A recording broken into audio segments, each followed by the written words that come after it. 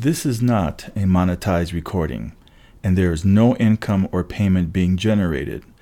This is, however, a one-time gift to a former student who is in the United States Navy and has just begun his first deployment for Terra Incognita, parts unknown. So, Angel, here's a quote. "A ship at harbor is safe, but that's not what ships are built for."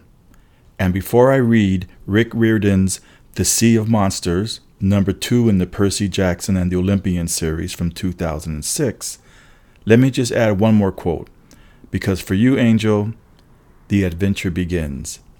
So here we go. Chapter 1. My best friend shops for a wedding dress. My nightmare started like this. I was standing on a deserted street in some little beach town. It was the middle of the night. A storm was blowing. Wind and rain ripped at the palm trees along the sidewalk. Pink and yellow stucco buildings lined the streets, their windows boarded up. A block away, past the line of hibiscus bushes, the ocean churned. Florida, I thought. Though I wasn't sure how I knew that. I'd never been to Florida. Then I heard hooves clattering against the pavement. I turned and saw my friend Grover running for his life. Yeah, I said hooves. Grover is a satyr. From the waist up, he looks like a typical gangly teenager with a peach fuzz goatee and a bad case of acne. He walks with a strange limp, but unless you happen to catch him without his pants on, which I don't recommend, you'd never know there was anything unhuman about him. Baggy jeans and fake feet hide the fact that he's got furry hindquarters and hooves.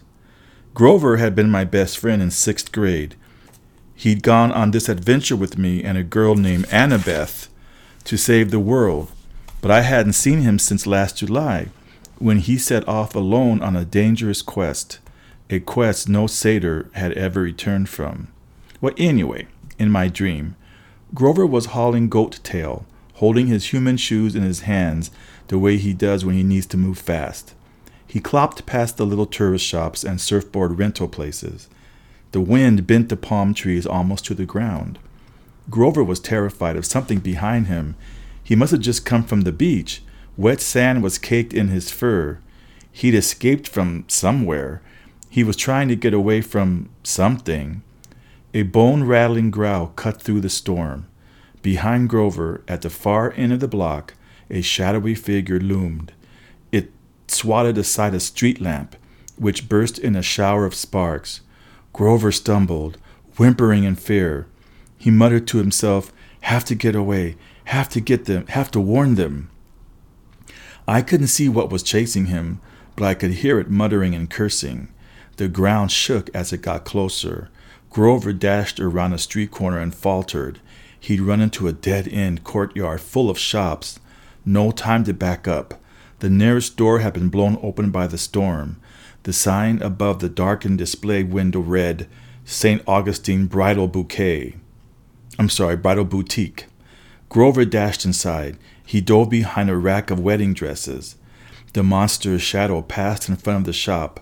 I could smell the thing, a sickening combination of wet sheep wool and rotten meat, and that weird sour body odor only monsters have, like a skunk that's been living off Mexican food. Grover trembled behind the wedding dresses. The monster's shadow passed on. Silence, except for the rain. Grover took a deep breath. Maybe the thing was gone. Then lightning flashed. The entire front of the store exploded, and the monstrous voice bellowed, "Mine!" I sat bolt upright, shivering in my bed. There was no storm, no monster. Morning sunlight filtered through my bedroom window. I thought I saw a shadow flicker across the glass, a human-like shape. But then there was a knock on my bedroom door. My mom called, "Percy, you're going to be late," and the shadow at the window disappeared. It must have been my imagination. A 5th-story window with a rickety old fire escape? There couldn't have been anyone out there. "Come on, dear," my mother called again. "Last day of school. You should be excited. You've almost made it." "Coming," I managed. I felt under my pillow, my fingers closed reassuringly around the ballpoint pen I always slept with. I brought it out. studied the ancient Greek writing engraved on the side, Anaklusmos, riptide. I thought about uncapping it, but something held me back. I hadn't used riptide for so long. Besides, my mom had made me promise not to use deadly weapons in the apartment after I'd swung a javelin the wrong way and taken out her china cabinet. I put Anaklusmos on my nightstand and dragged myself out of bed. I got dressed as quickly as I could. I tried not to think about my nightmare or monsters or the shadow at my window. Have to get away, have to warn them. What had Grover meant? I made a 3-finger claw over my heart and pushed outward, an ancient gesture Grover had once taught me for warding off evil. The dream couldn't have been real. Last day of school, my mom was right. I should have been excited. For the first time in my life, I'd almost made it an entire year without getting expelled. No weird accidents, no fights in the classroom, no teachers turning into monsters and trying to kill me with poisoned cafeteria food or exploding homework. Tomorrow, I'd be on my way to my favorite place in the world, Camp Half-Blood. Only one more day to go. Surely even I couldn't mess that up. As usual, I didn't have a clue how wrong I was.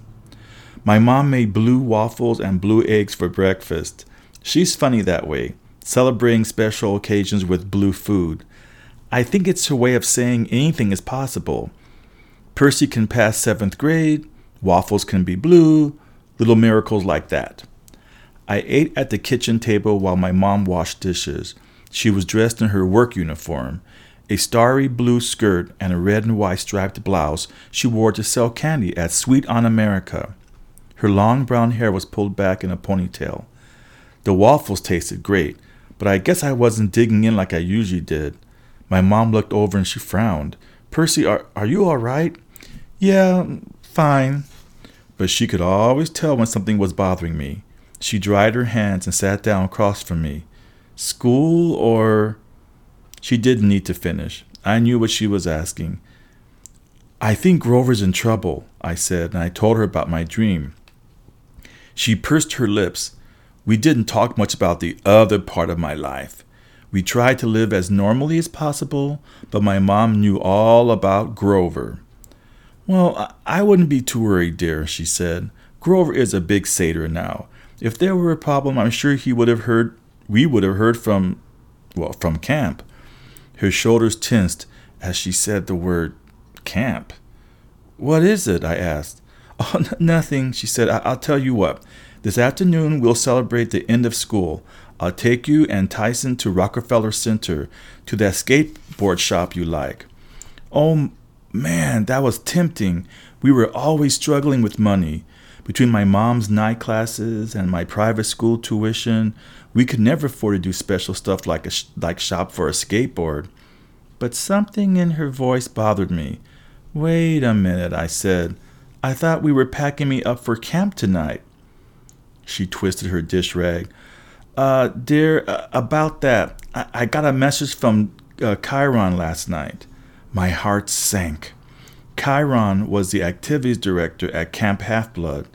He wouldn't contact us unless something serious was going on. "What did he say?" "He thinks it might not be safe for you to come to camp just yet. We might have to postpone." "Postpone? Mom, how could it not be safe? I'm a half-blood. It's like the only safe place on earth for me." "Well, usually, dear, but with the problems they're having—" "What problems?" "Percy, I'm very, very sorry. I was hoping to talk to you about it this afternoon. I can't explain it all now. I'm not even sure Chiron can. Everything happened so suddenly." My mind was reeling. How could I not go to camp? I wanted to ask a million questions, but just then the kitchen clock chimed the half hour. My mom looked almost relieved. "Well, 7:30, dear. You should go. Tyson will be waiting." "But, Percy, we'll talk this afternoon, so go on to school." That was the last thing I wanted to do, but my mom had this fragile look in her eyes, a kind of Warning, like if I pushed her too hard, she'd start to cry. Besides, she was right about my friend Tyson. I had to meet him at the subway station on time or he'd get upset. He was scared of traveling underground alone. I gathered up my stuff, but I stopped in the doorway. Mom, this problem at camp, could it have anything to do with my dream about Grover? She wouldn't meet my eyes. We'll talk this afternoon, dear. I'll explain as much as I can. Reluctantly, I told her goodbye. I jogged downstairs to catch the number 2 train. I didn't know it at the time, but my mom and I would never get to have our afternoon talk. In fact, I wouldn't be seeing home for a long, long time. As I stepped outside, I glanced at the brownstone building across the street. Just for a second, I saw a dark shape in the morning sunlight, a human silhouette against the brick wall, a shadow that belonged to no one. Then it rippled and vanished. Chapter 2. I played dodgeball with cannibals. My day started normal, or as normal as it ever gets at Meriwether College Prep. See, it's this progressive school in downtown Manhattan, which means we sit on beanbag chairs instead of at desks, and we don't get grades, and the teachers wear jeans and rock concert t-shirts to work. That's all cool with me. I mean, I'm ADHD and dyslexic like most of Half-Bloods, so I'd never done that great in regular schools, even before they kicked me out. The only bad thing about Meriwether was that the teachers always looked on the bright side of things, and the kids weren't always, bright. Take my first class today, English. The whole middle school had read this book called Lord of the Flies, where all these kids get marooned on an island and go psycho. So for our final exam, our teacher sent us into the break yard to spend an hour with no adult supervision to see what would happen. Well, what happened was a massive wedgie contest between the 7th and 8th graders, 2 pebble fights, and a full tackle basketball game. The school bully, Matt Sloan, led most of these activities. Sloan wasn't big or strong, but he acted like he was. He had eyes like a pit bull and shaggy black hair, and he always dressed in expensive but sloppy clothes, like he wanted everybody to see how little he cared about his family's money. One of his front teeth was chipped from the time he'd taken his daddy's Porsche for a joyride and run into a "Please slow down for children" sign. Anyway, Sloan was giving everybody wedgies until he made the mistake of trying it on my friend Tyson. Tyson was the only homeless kid at Meriwether College Prep. As near as my mom and I could figure, he'd been abandoned by his parents when he was very young, probably because he was so different. He was 6'3" and built like the abominable snowman, but he cried a lot and was scared of just about everything, including his own reflection. His face was kind of misshapen and brutal looking. I couldn't tell you what color his eyes were because I could never make myself look higher than his crooked teeth. His voice was deep, but he talked funny, like a much younger kid. I guess because he'd never gone to school before coming to Meriwether. He wore tattered jeans, grimy size 20 sneakers, and a plaid flannel shirt with holes in it. He smelled like a New York City alleyway, because that's where he lived, in a cardboard refrigerator box off 72nd Street. Meriwether Prep had adopted him as a community service project so all the students could feel good about themselves. Unfortunately, most of them couldn't stand Tyson. Once they discovered he was a big softy, despite his massive strength and scary looks, they made themselves feel good by picking on him. I was pretty much his only friend, which meant he was my only friend. My mom had complained to the school a million times that they weren't doing enough to help him. She'd called social services, but nothing ever seemed to happen. The social workers claimed Tyson didn't exist. They swore up and down that they'd visited the alley we described and couldn't find him. Though how you miss a giant kid living in a refrigerator box, I don't know. Anyway, Matt Sloan snuck up behind him and tried to give him a wedgie, and Tyson panicked. He swatted Sloan away a little too hard. Sloan flew 15 feet and got tangled in the little kid's tire swing. "You freak!" Sloan yelled. "Why don't you go back to your cardboard box?" Tyson started sobbing. He sat down on the jungle gym so hard he bent the bar and buried his head in his hands. "Take it back, Sloan," I shouted. Sloan just sneered at me.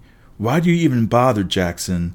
You might have friends if you weren't always sticking up for that freak."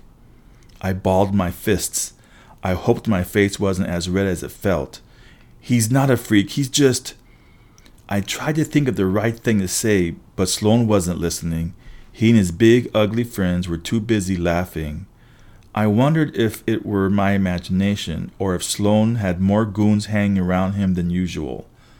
I was used to seeing him with 2 or 3, but today he had like half a dozen or more, and I was pretty sure I'd never seen them before. "Just wait till PE, Jackson," Sloan called. "You are so dead." When first period ended, our English teacher, Mr. DeMilo, came outside to inspect the carnage. He pronounced that we'd understood Lord of the Flies perfectly. We all passed his course, and we should never grow up to be violent people. Matt Sloan nodded earnestly, then gave me a chip-toothed grin.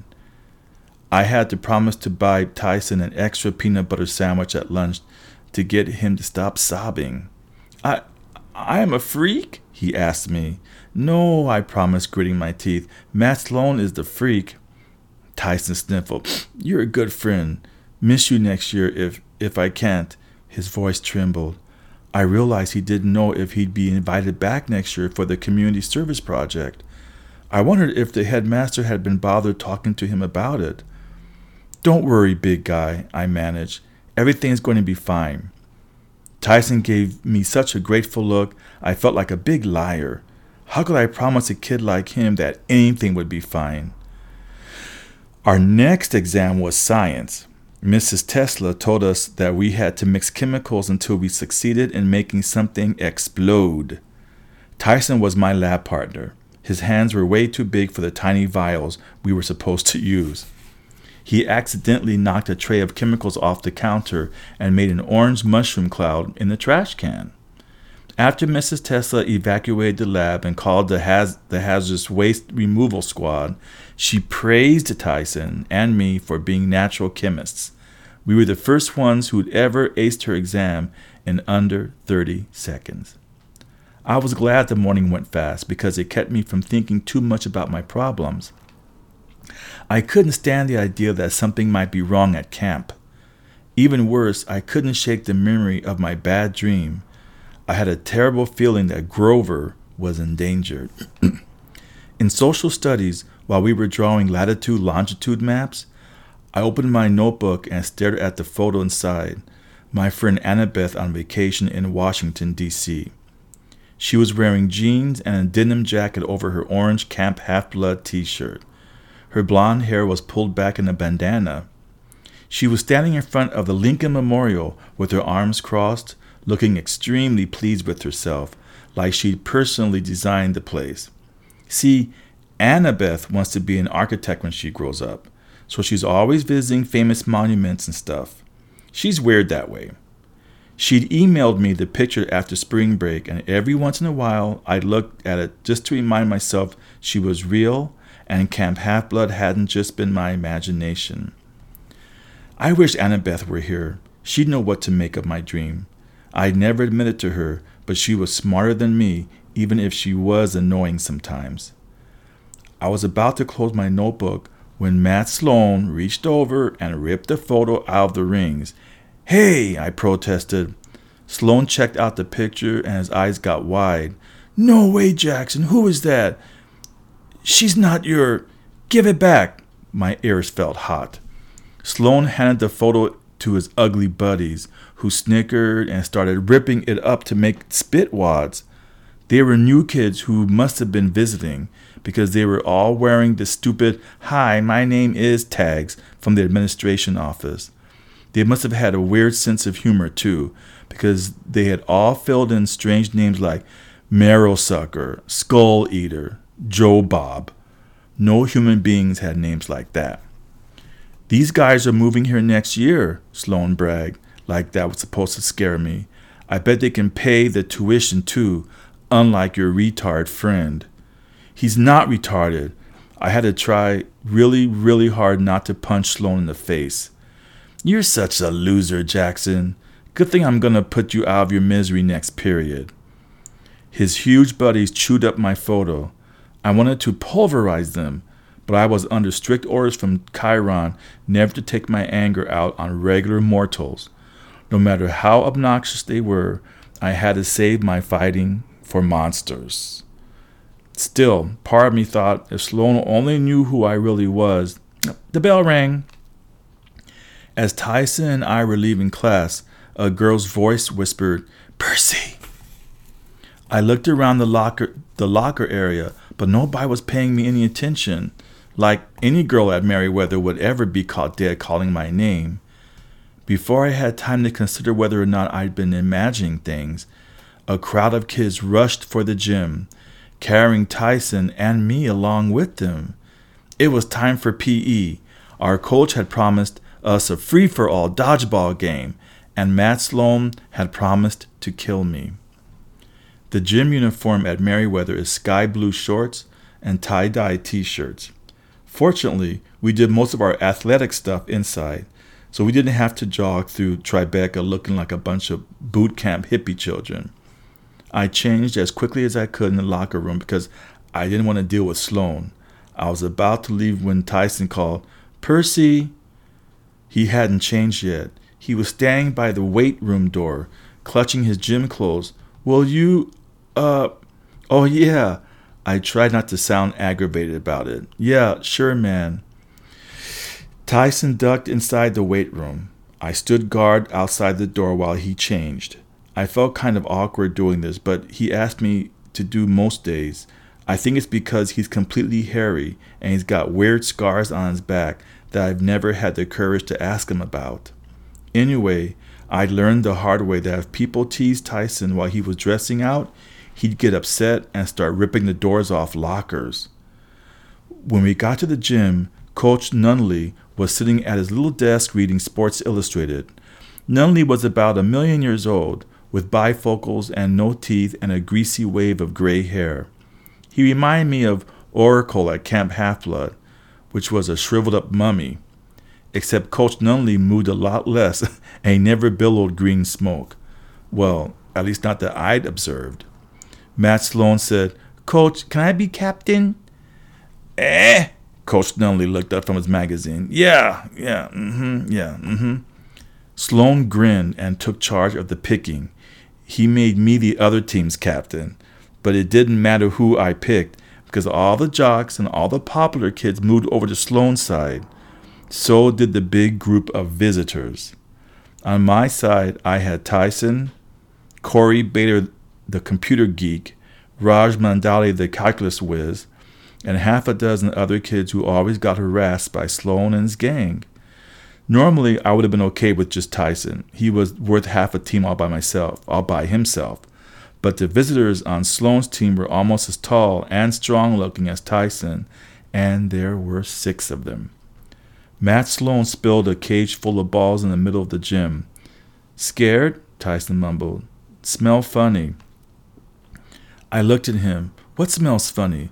Because I didn't figure he was talking about himself. "Them," Tyson pointed at Sloan's new friends. They smell funny." The visitors were cracking their knuckles, eyeing us like it was a slaughter time. I couldn't help wondering where they were from.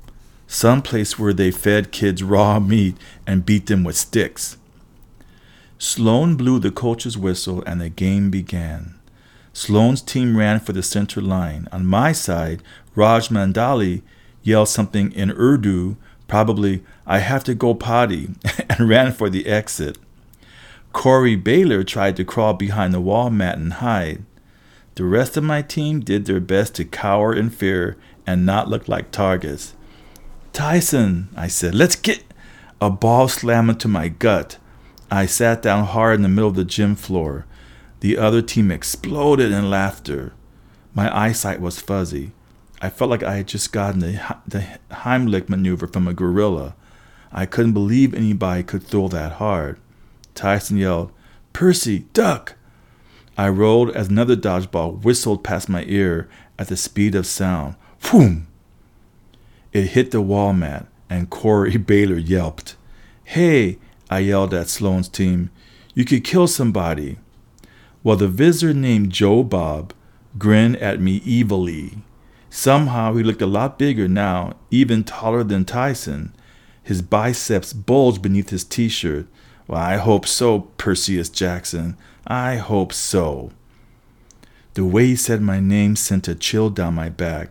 Nobody called me Perseus, except those who knew my true identity, friends and enemies. What had Tyson said? They smell funny. Monsters. All around Matt Sloan, the visitors were growing in size. They were no longer kids. They were 8-foot-tall giants with wild eyes, pointy teeth, and hairy arms tattooed with snakes and hula women and Valentine hearts. Matt Sloan dropped his ball. "Whoa! You're not from Detroit. Who the—" The other kids on his team started screaming and backing toward the exit, but the giant named Marrowsucker threw a ball with deadly accuracy. It streaked past Raj Mandali just as he was about to leave and hit the door, slamming it shut like magic. Raj and some of the other kids banged on it desperately, but it wouldn't budge. "Let them go," I yelled at the giants. The one called Joe Bob growled at me. He had a tattoo on his biceps that said, "JB loves baby cakes." And lose our tasty morsels? No, son of the sea god. We Lastrygonians aren't just playing for your death. We want lunch. He waved his hand and a new batch of dodgeballs appeared on the center line. But these balls weren't made of red rubber. They were bronze, the size of cannonballs, perforated, like wiffle balls with fire bubbling out the holes. They must have been searing hot, but the giants picked them up with their bare hands. "Coach!" I yelled. Nunley looked up sleepily, but if he saw anything abnormal about the dodgeball game, he didn't let on. That's the problem with mortals. A magical force called the Mist obscures the true appearance of monsters and gods from their vision, so mortals tend to see only what they can understand. Maybe the coach saw a few 8th graders pounding the younger kids like usual. Maybe the other kids saw Matt Sloan's thugs getting ready to toss Molotov cocktails around. It wouldn't have been the first time. At any rate, I was pretty sure nobody else realized we were dealing with genuine man-eating, bloodthirsty monsters. "Yeah, Coach muttered. "Play nice." And he went back to his magazine. The giant named Skull Eater threw his ball. I dove aside as the fiery bronze comet sailed past my shoulder. "Corey!" I screamed. Tyson pulled him out from behind the exercise mat just as the ball exploded against it, blasting the mat to smoking shreds. "Run!" I told my teammates. "The other exit!" They ran for the locker room door, but with another wave of Joe Bob's hands, that door also slammed shut. "No one leaves unless you're out," Joe Bob roared, "and you're not out until we eat you."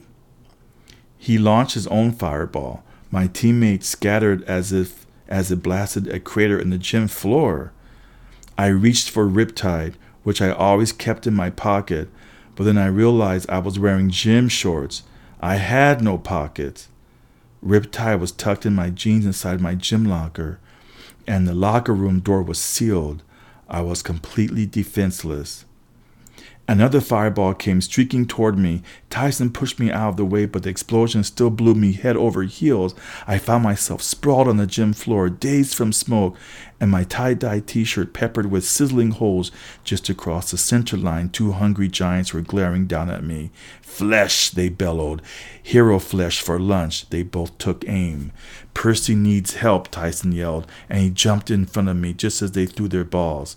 "Tyson," I screamed, but it was too late. Both balls slammed into him, but no, he caught them. Somehow Tyson, who was so clumsy he knocked over lab equipment and broke playground structures on a regular basis, he had caught 2 fiery metal balls speeding toward him at a zillion miles an hour. He sent them hurtling back toward their surprised owners, who screamed, "Bad!" as the bronze spheres exploded against their chests. The giants disintegrated in twin columns of flame, a sure sign they were monsters, all right. But monsters don't die, they just dissipate into smoke and dust, which saves heroes a lot of trouble cleaning up after a fight. "My brothers," Joe Bob the cannibal wailed. He flexed his muscles with his baby cakes tattoo rippled. "You will pay for their destruction." "Tyson," I said, "look out!" Another comet hurtled towards us. Tyson just had time to swat it aside. It flew straight over Coach Noonley's head and landed in the bleachers with a huge kaboom. Kids were running around, screaming, trying to avoid the sizzling craters in the floor. Others were banging on the door, calling for help. Sloan himself stood petrified in the middle of the court, watching in disbelief as balls of death flew around him. Coach Nunley still wasn't seeing anything. He tapped his hearing aid like the explosions were giving him interference, but he kept his eyes on his magazine. Surely the whole school could hear the noise. The headmaster, the police, somebody would come help us. "Victory will be ours," roared Joe Bob the cannibal. "We will feast on your bones." I wanted to tell him he was taking the dodgeball game way too seriously, but before I could, he hefted another ball. The other 3 giants followed his lead. I knew we were dead. Tyson couldn't deflect all those balls at once. His hands had to be seriously burned from blocking his first volley. Without my sword, I had a crazy idea. I ran toward the locker door. "Move," I told my teammates. "Away from the door." Explosions behind me. Tyson had batted 2 of the balls back toward their owners and blasted them to ashes. That left just 2 giants still standing. A 3rd ball hurtled straight at me. I forced myself to wait. 1 Mississippi, 2 Mississippi, then dove aside as the fiery sphere demolished the locker room door. Now I figured that the built-up gas in the most boys' locker rooms was enough to cause an explosion, so I wasn't surprised when the flaming dodgeball ignited a huge whoom. The wall blew apart. Locker doors, socks, athletic supporters, and other various nasty personal belongings rained all over the gym. I turned just in time to see Tyson punch Skull Eater in the face. The giant crumpled, but the last giant, Joe Bob, had wisely held on to his own ball, waiting for an opportunity. He threw just as Tyson was turning to face him. "No!" I yelled. The ball caught Tyson square in the chest. He slid the length of the court and slammed into the back wall, which cracked and partially crumbled on top of him, making a hole right onto Church Street. I didn't see how Tyson could still be alive, but he only looked dazed. The bronze ball was smoking at his feet. Tyson tried to pick it up, but he fell back, stunned, into a pile of cinder blocks. "Well," Joe Bob gloated, "I'm the last one standing. I'll have enough meat to bring baby cakes a doggy bag." He picked up another ball and aimed it at Tyson. "Stop!" I yelled. "It's me you want." The giant grinned. "You wish to die first, young hero?" I had to do something. Riptide had to be around here somewhere.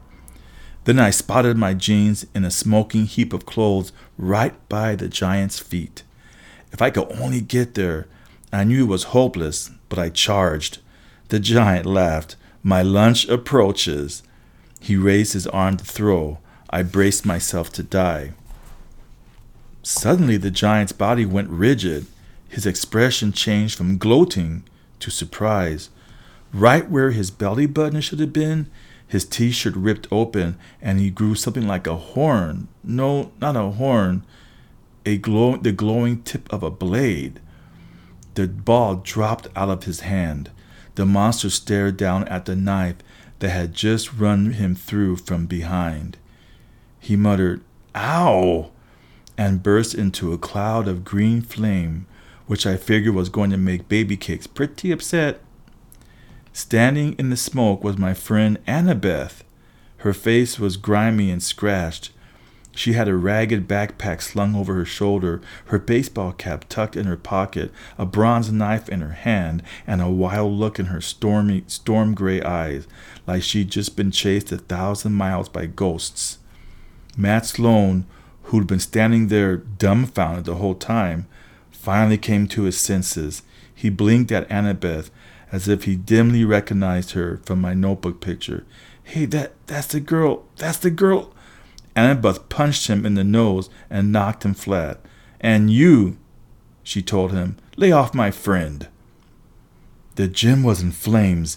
Kids were still running around screaming. I heard sirens wailing in a garbled voice over the intercom. Through the glass windows of the exit doors, I could see the headmaster, Mr. Bonsai, wrestling with the lock. A crowd of teachers piled up behind him. "Annabeth," I stammered, how long have you...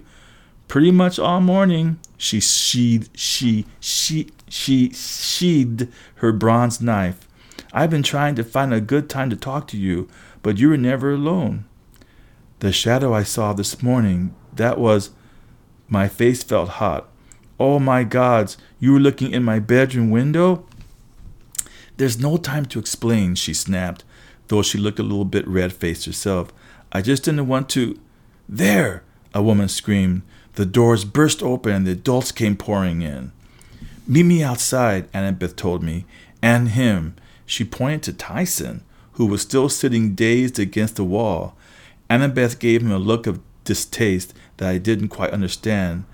"You'd better bring him." "What?" "No time," she said. "Hurry." She put on her Yankee baseball cap, which was a magic gift from her mom, and instantly vanished. That left me standing alone in the middle of the burning gymnasium when the headmaster came charging in with half the faculty and a couple of police officers. "Percy Jackson?" Mr. Bonsai said. "What? How?" Over by the broken wall, Tyson groaned and stood up from a pile of cinder blocks. "Head hurts." Matt Sloan was coming around too. He focused on me with a look of terror. "Percy did it, Mr. Bonsai. He set the whole building on fire. Coach Nunley will tell you. He saw it all." Well, Coach Nunley had been dutifully reading his magazine, but just my luck, he chose that moment to look up when Sloan said his name. Yeah, sure." The other adults turned toward me. I knew they would never believe me, even if I could tell them the truth. I grabbed Riptide out of my ruined jeans, told Tyson, "Come on," and jumped through the gaping hole in the side of the building.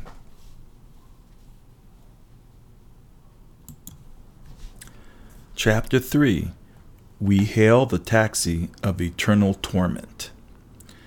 Annabeth was waiting for us in an alley down Church Street. She pulled Tyson and me off the sidewalk just as a fire truck screamed past, heading for Merriweather Prep. "Where'd you find him?" she demanded, pointing at Tyson. Now, under different circumstances, I would have been really happy to see her. We'd made our peace last summer, despite the fact that her mom was Athena and didn't get along with my dad. I'd missed Annabeth probably more than I wanted to admit, but I had just been attacked by a cannibal giant. Tyson had saved my life 3 or 4 times, and all Annabeth could do was glare at him like he was the problem. "He's my friend," I told her. "Is he homeless?" "What does that have to do with anything? He can hear you, you know. Why don't you ask him?" She looked surprised. "He can talk?" "I talk," Tyson admitted. "You are pretty." Ah, gross. Annabeth stepped away from him. I couldn't believe she was being so rude. I examined Tyson's hands, which I was sure must have been badly scorched from the flaming dodgeballs, but they looked fine. Grimy and scarred, with dirty fingernails the size of potato chips, but they always looked like that. Tyson, I said in disbelief, your hands aren't even burned. Well, of course not, Annabeth muttered. I'm surprised the Lastagonians had the guts to attack you with them around. Tyson seemed fascinated by Annabeth's blonde hair. He tried to touch it, but she smacked his hand away. Annabeth, I said, what are you talking about? What? Lastrygonians, the monsters in the gym. They're a race of giant cannibals who live in the far north.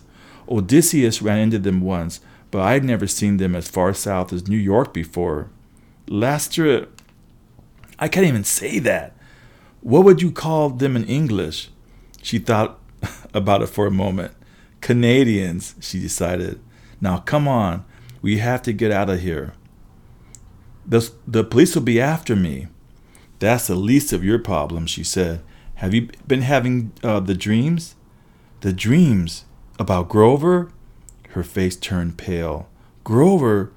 No, what about Grover? I told her my dream. Why, what were you dreaming about? Why, what were you dreaming about? Her eyes looked stormy, like her mind was racing 1,000,000 miles an hour. Camp, she said at last. Big trouble at camp. Yeah, my mom was saying the same thing, but what kind of trouble? I don't know exactly. Something's wrong. We have to get there right away. Monsters have been chasing me all the way from Virginia, trying to stop me. Have you had a lot of attacks? I shook my head. Not all year. Until today. None? But how? Her eyes drifted to Tyson. Oh. What do you mean, oh? Tyson raised his hand like he was still in class. Canadians in the gym called Percy something, son of the sea god. Annabeth and I exchanged looks. I didn't know how I could explain, but I figured Tyson deserved the truth after almost getting killed. Big guy, I said, you ever hear those old stories about the Greek gods, like Zeus or Poseidon, Athena? Yes, Tyson said. Well, those gods are still alive. They kind of follow Western civilization around, living in the strongest countries, so like now they're in the U.S., and sometimes they have kids with mortals, kids called half-bloods. Yes, Tyson said, like he was still waiting for me to get to the point. Well, Annabeth and I are half-bloods, I said. We're like heroes in training, and whenever monsters pick up our scent, they attack us. That's what those giants were in the gym. They were monsters. Yes. I stared at him. He didn't seem surprised or confused by what I was telling him, which surprised and confused me. So, you believe me? Tyson nodded. But you are son of the sea god? Yeah, I admitted. My dad is Poseidon. Tyson frowned. Now he looked confused. But then a siren wailed. A police car raced past our alley. We don't have time for this, Annabeth said. We'll talk on the taxi.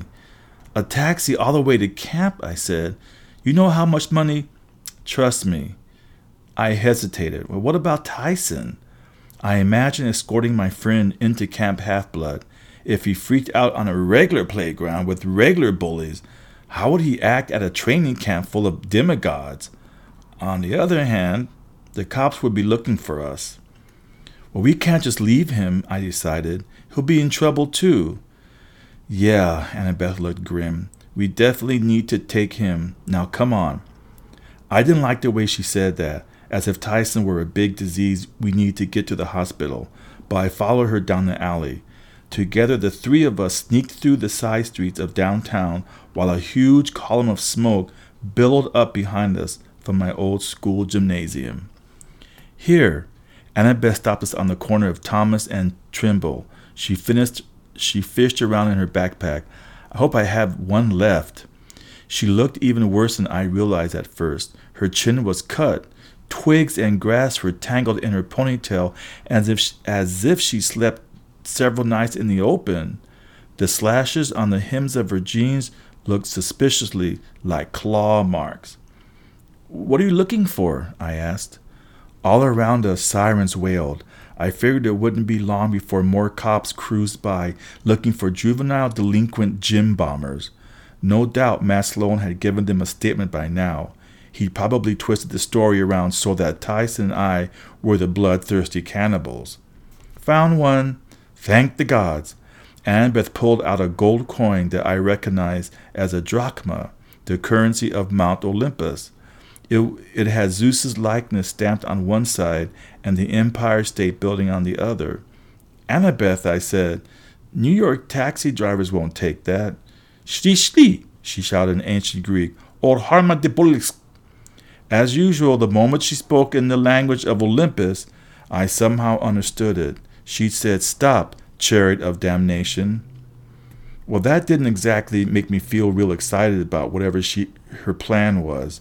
She threw her coin into the street, but instead of clattering on the asphalt, the drachma sank right through and disappeared. For a moment, nothing happened.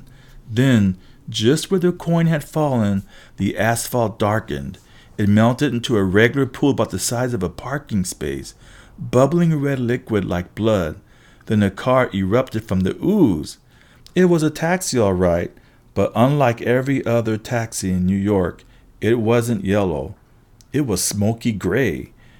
I mean, it looked like it was woven out of smoke, like you could walk right through it. There were words printed on the door, something like Gaillard Series, but my dyslexia made it hard for me to decipher what it said. The passenger windows rolled down and an old woman stuck her head out. She had a mop of grizzled hair covering her eyes, and she spoke in a weird mumbling way, like she just had a shot of Novocaine. "Passage? Passage?" "3 DeCamp Half-Blood," Annabeth said. She opened the cab's back door and waved at me to get in, like this was all completely normal. "Ach," the old woman screeched. "We don't take his kind." She pointed a bony finger at Tyson. What was it? Pick on big and ugly kids day? Extra pay, Annabeth promised. 3 more drachma on arrival." "Done," the woman screamed. Reluctantly, I got in the cab. Tyson squeezed in the middle. Annabeth crawled in last. The interior was also smoky gray, but it felt solid enough. The seat was cracked and lumpy, no different than most taxis. There was no plexiglass screen separating us from the old lady driving. Wait a minute.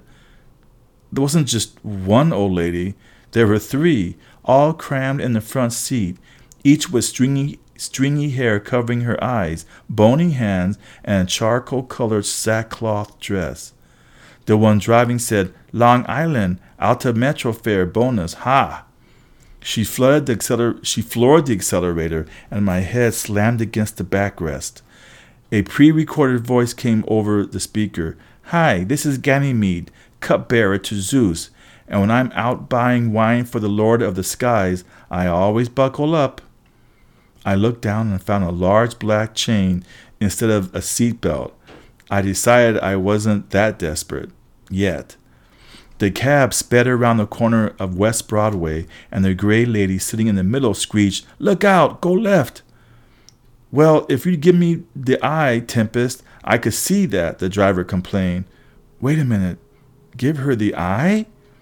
I didn't have time to ask questions because the driver swerved to avoid another oncoming delivery truck, ran over the curb with a jaw-rattling thump, and flew into the next block. "Wasp," the third lady said to the driver, "give me the girl's coin. I want to bite it." "You bit it last time, Anger," said the driver, whose name must have been Wasp.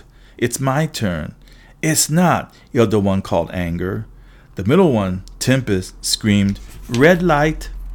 "Brake!" yelled Anger.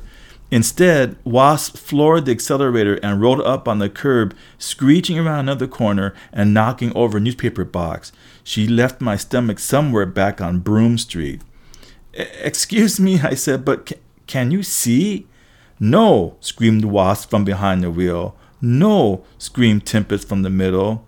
Of course, screamed Anger by the shotgun window. I looked at Annabeth. They're blind? Well, not completely, Annabeth said. They have an eye. One eye? Yeah. Each? No, just one in total. Next to me, Tyson groaned and grabbed the seat. Not feeling so good. Oh, man, I said, because I seen Tyson get car sick on school field trips, and it was not something you wanted to be within 50 feet of. Hang in there, big guy. Anybody got a garbage bag or something? The three gray ladies were too busy squabbling to pay me any attention. I looked over at Annabeth, who was hanging on for her dear life, and I gave her a, "Why did you do this to me?" look. Hey, she said, Gray Sister's taxi is the fastest way to camp. Then why didn't you take it from Virginia? Well, that's outside their service area, she said, like that should be obvious. They only serve greater New York and surrounding communities. We've had famous people in this cab, Anger explained. Jason, you remember him? Don't remind me, Wasp wailed. And we didn't have a cab back then, you old bat. That was 3,000 years ago. Give me the tooth, Anger tried to grab at Wasp's mouth, but Wasp swatted her hand away. Only if Tempest give me the eye. No, Tempest screeched. You had it yesterday. But I'm driving, you old hag. Excuses. Turn. That was your turn. Wasp swerved hard onto Delancey Street, squishing me between Tyson and the door. She punched the gas and we shot up the Williamsburg Bridge at 70 miles an hour. The three sisters were fighting for real now, slapping each other as Anger tried to grab at Wasp's face and Wasp tried to grab at Tempest's.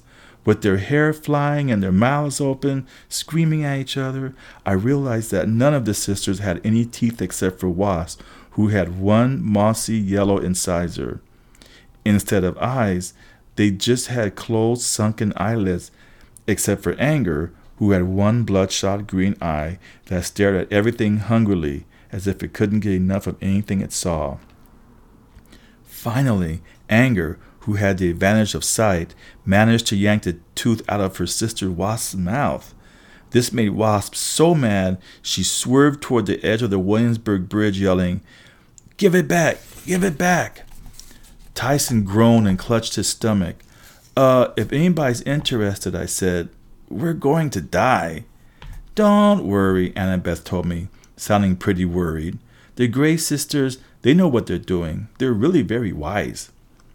This coming from the daughter of Athena, but I wasn't exactly reassured.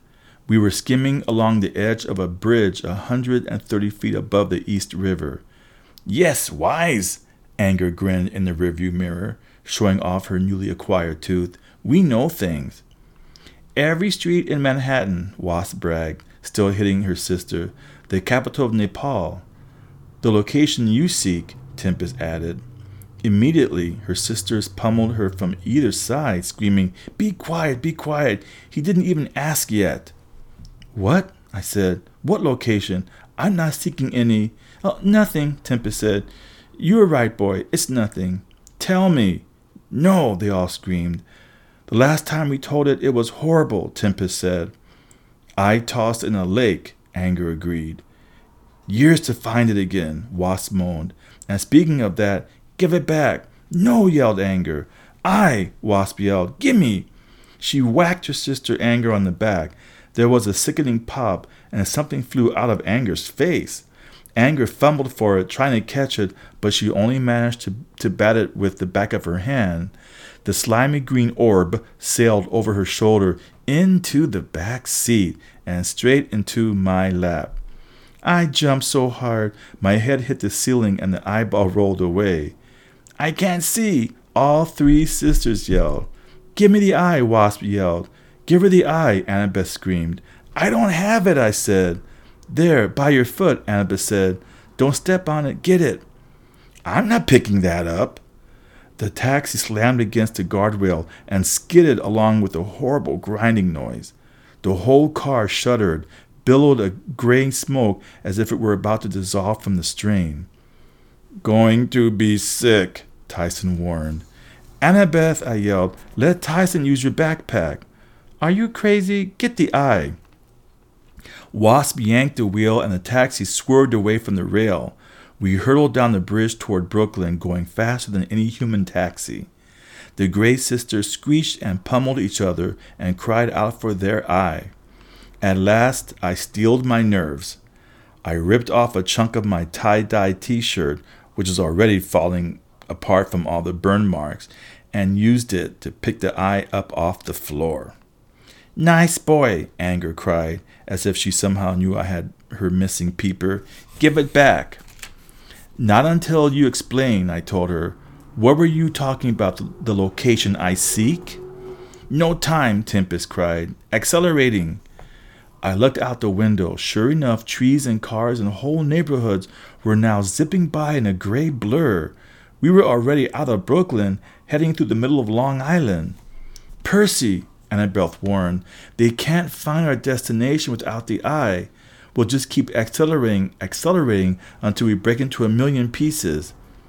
"Well, first they had to tell me," I said, "or I'll open the window and throw this eye out into oncoming traffic." "No," the Gray sisters wailed. "Too dangerous." "I'm rolling down the window." "Wait," the Gray sisters screamed. 30, 3I, 75, I2. They belted it out like a quarterback calling a play. "What do you mean?" I said. "That makes no sense." 30, 3I, 75, I2, Anger wailed. "That's all we can tell you. Now give us the eye. Almost to camp." We were off the highway now, zipping through the countryside of northern Long Island. I could see Half-Blood Hill ahead of us, with its giant pine tree at the crest. Thalia's tree, which contained the life force of a fallen hero. "Percy," Annabeth said more urgently, "give them the eye now." I decided not to argue. I threw the eye into Wasp's lap. The old lady snatched it up, pushed it into her eye socket like somebody putting in a contact lens, and blinked. "Whoa!" She slammed on the brakes. The taxi spun 4 or 5 times in a cloud of smoke and squealed to a halt in the middle of the farm road at the base of Half-Blood Hill. Tyson let loose a huge belt. "Better now." "All right," I told the Gray sisters. "Now tell me what those numbers mean." "No time," Annabeth opened the door. "We have to get out now." I was about to ask why when I looked up at Half-Blood Hill and understood. At the crest of the hill was a group of campers, and they were under attack. That's the end of chapter 3.